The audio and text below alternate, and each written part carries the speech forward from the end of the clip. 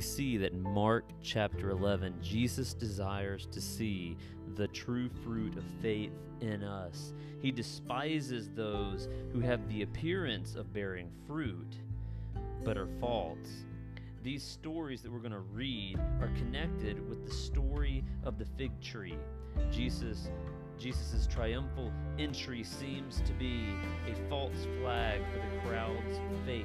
They later are the ones that desire to see Jesus crucified. His closest disciples will soon flee in fear. Where was their faith? Where is yours today?